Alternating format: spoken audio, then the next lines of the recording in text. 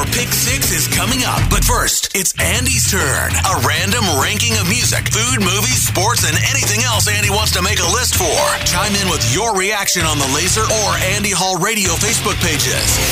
It's Andy Hall's Pick 6 on Laser 103.3. It was on this day in 1994, Stone Temple Pilots released their sophomore album entitled Purple, which went on to sell over 6 million copies and to this day remains a staple on rock radio and playlists the world over, on the strength of tunes like Interstate Love Song, Big Empty, and Vaseline, among others. Today, my Pick 6 is a power ranking of all the Scott Weiland era STP albums. Beginning with number 6, 2010's self-titled Stone Temple Pilots. Reunions typically receive more fanfare than this album ended up getting. In my opinion, the songs were just okay. Regardless of the gravity of this being the final album before Weiland's passing, when compared to all the other albums, this one is by far my least favorite. Number 5, 2001's Shangri-La Dee Da. Only slightly better than the self-titled, this one failed to generate much in the way of sustained sales and was also recorded during a tumultuous time in the band's history. They split up following the abbreviated tour in support of this one. Number 4, ironically, is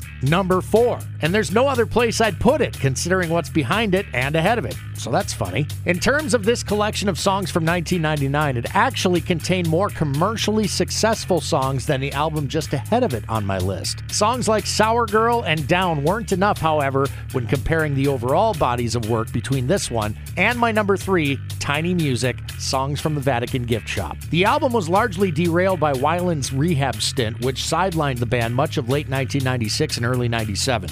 And when a band can't tour in support of a new collection of songs, it usually spells doom.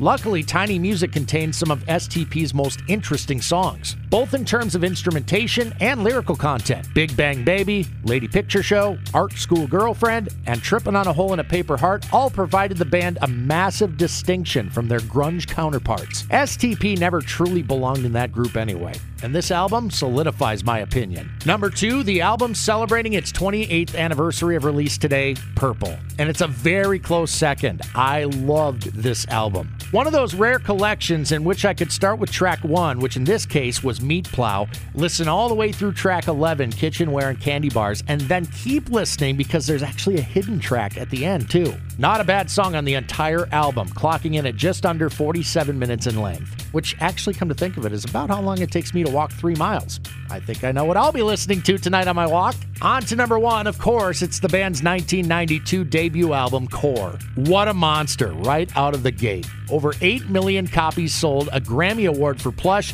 and a sizable handful of hit singles that also included Sex Type Thing and Creep, among others. As I alluded to with Tiny Music, in the beginning, STP were lumped in with grunge, though if you ask me, they never really fit in. Core is the only album that was even grunge-esque, but there was always something a little different about them when compared to the Nirvanas and Pearl Jams of the time. As great as Weiland was as a frontman, the DeLeo brothers deserve an equal amount of praise for their prowess as songwriters, and in the case of Dean, guitar, and Robert, bass. And a nod of respect for the forgotten man of this group, drummer Eric Kretz. It's right up there with the best debut albums in rock history, but if you'll remember back when I did that list, it wasn't in my top 6. Might consider it a 7 though, honestly.